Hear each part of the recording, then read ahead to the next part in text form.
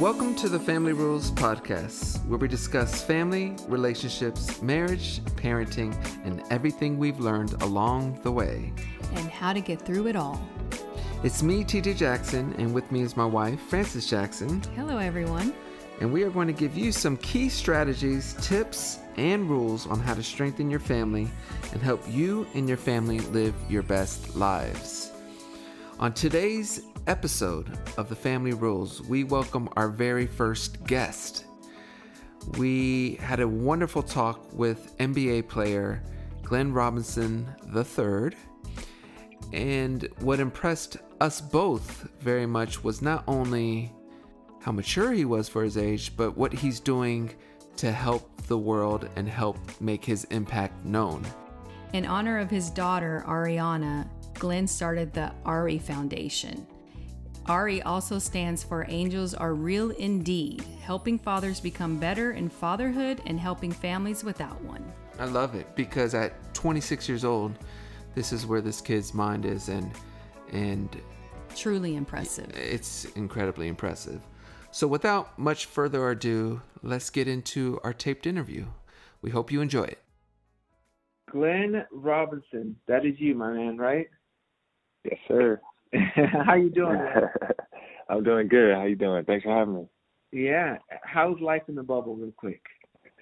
Oh man, it's been pretty crazy to start. You know, I think we had to quarantine for 36 days first off.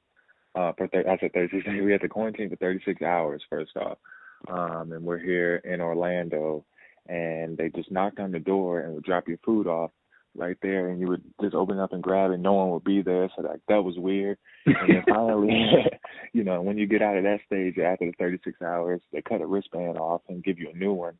That gives you access into the food room, where your packages are, you know, to the gym. You know, you have a wristband that buzzes you in everywhere. And if you don't, you know, complete your health assessment for the day and get your daily, corona check and test for the day, it won't let you in the building. So it's pretty high tech. It's pretty crazy. But It's been a weird time here in the bubble. But it's cool to actually be with my teammates again, with my friends again, and, you know, being back on the court is pretty cool. Yeah, beautiful, man. You share several things in common with me. First, you were born in Gary, Indiana, right? Yeah, I was. Yeah. Were you raised in Gary too? Yeah, for a little bit. Then we moved when I was about 4 or 5 to Maryville. Okay, cool. So I've always been around that area. Okay, cool. Well, I'm going to tell you another way you are similar to me. You share the name of your father, and your father, for those, was a number 1 draft pick in the 94 draft. And I remember your dad playing when I had more time and I was watching more basketball. Great player. But same name, Glenn Robinson, right? Yeah. Okay, so, and I don't know if you know, Glenn, but my real name is Tito Jackson. So I was named after my father. So there's not many of us who are following in not only a father's footstep, but with the same exact name. So let me ask you this, and this is kind of off topic, but when you call to pay bills, do some people say, "Are you the Glenn Robinson," or are you, or someone's? Because I get that all the time. So I get that all the time. It's not just you. Okay, cool, man. Just so you know, when that happens, or I walk into an interview or a meeting or whatever it is, and they'll already had Google my name, and then they were like, "Oh, I was expecting someone older." Like I was expecting your dad. I'm telling you, sometimes when people see my driver's license, they'll say something like, "You look so young for," you know, I grew up listening to your music, and I'm like, "Nah, that's my father, man." But it's all good. Okay, so when you were young, did you? And this is a question I always got asked with my brothers. Did you have pressure following in your father's footsteps? Yeah. No, I think that that's a real thing, and I think every kid kind of grows up, and you know, that's a hard topic. And for me, I didn't like having the same name as my dad at first growing up, just because, you know, he was the number 1 pick, like you said. He was a really good basketball player, and growing up, I'm trying to find myself and just trying to be into basketball and doing different things because of who my dad was, and always looking up to that. But then eventually, I think as I became my own person, I went to Michigan instead of Purdue. You know, I just started to become create my own footsteps. I started to like having that name because it did come with recognition. It did come with different things that I was able to help in my advantage as well. So I think that it's always that thin line is just how you take it. But I think as you grow older too, now I really appreciate that as well. But he did ask me if I was to have a son. I was like, I don't know if I'm gonna keep it going. I don't know. Exactly. And I'm gonna tell you what impresses me about you quite a bit, man, is obviously your father's accomplishments as a number one pick is impressive, but there is not many people who can follow. I would say most people who have someone, like in our cases where their parent is successful, there's a motivational issue, you know. So, and I call it the price of privilege. You know, it seems like I grew up in a very affluent area where no one really came out of for sports because they just didn't have that inner drive. So what impresses me is that you did, and you made it to the highest level. You know, you're 6 years in the league? Yeah, and that's an amazing accomplishment. So my question to you is, how did you avoid the price of privilege? So I actually grew up with my mom and my grandma in the same household, as well as I have a younger brother, a year younger than me. And he was a football player, so we grew up always getting into it and wrestling. We're exact opposites. And he's actually hopefully about to sign with the Canadian League. But anyways, you know, I think I survived that just by I seen the cars and the money and different things that my dad had when I would visit him in the summers when we would get time to spend with him. So I wasn't impressed with those things as I got older, because I did see them, but I was humbled by my mom. You know, she always kept my brother and I feel like knowing who we really are at the end of the day, you know. And I tell people, like, no matter if you're an athlete, celebrity, whatever it is, like, who are you really at the end of the day? Who can you look yourself? Can you look yourself in the mirror and tell me who you really are? And can you sleep well at the end of the day? And that's really how I base my life. And I feel like I was raised. So I think it was my mom and my grandma that really instilled like those morals in us at a young age to teach us like these different things don't matter. So then when Instagram hit, when Twitter hit, and social media is going crazy, like, we weren't fazed by those things, or it didn't, you know, take over us, you know. Kudos to them, man. It's always fascinated me about how people can do that, because not many can, and I commend you for that. All right, let's talk about fatherhood. So you're 26 years old. So you became a young father at what, 23? Yep. Yeah. My daughter's 2.5, so about 23, 24. And I saw a clip where you talked about how you always wanted one child, or you thought you would have only one child, and you thought it would be a son, or you always imagined it being sons. And I could relate to that, but I'm curious to know, are you still, I know you have your daughter, Ariana, right? Yeah. Are you still only on the one child page? So I think it's a hard question for me to answer. You know, I think it's not whatever God has in store for me. I think that if it's someone that's put into my life that we have that connection where that relationship is valuable of another life, and you know, I think I would definitely do that. But you know, if not, I think that I've always wanted one child and spoil. I thought it was gonna be a boy, I did, but to spoil her, you know, in a good way, but to raise that and I don't know. So we'll see. I think it's to be determined. I know when you were waiting for your child to be born, or even before, you had some type of imagery of what fatherhood would be like with your son. But now that it's a daughter, how has that changed your whole perspective of parenting? I honestly think from me and just my life, it's made me better. And I just know that the things that I do with my daughter, I never imagined that I would be doing. Like, you know, and it creates a different person, but it's a better person, a better version of myself. I think that I never would imagine I would be doing makeup and like toes. My daughter wants to do her toes with me, you know, and I'm like, what's going on, you know? But it creates that love, that genuine care, those type of things that I think that, you know, not only she'll find her first love and what to look for in men as she grows older, but it also creates that bond and those special moments with me And that's what life is really about. And I think that when you do have a child and you see your child, growing every day matters, every week matters. I think that is something special about really seeing that and spending that time with them. Hey, Glenn, this is Frances, Hey, TJ's wife. And I was actually looking through your foundation a bit, and I was really intrigued about how many families you guys have helped. It's the Ari Foundation, correct? Yeah, yep, it's the Ari Foundation after my daughter, Ariana. So you named it after her? Yep, after her. So we call her Ari for short, and then Ari stands for Angels Are Real Indeed.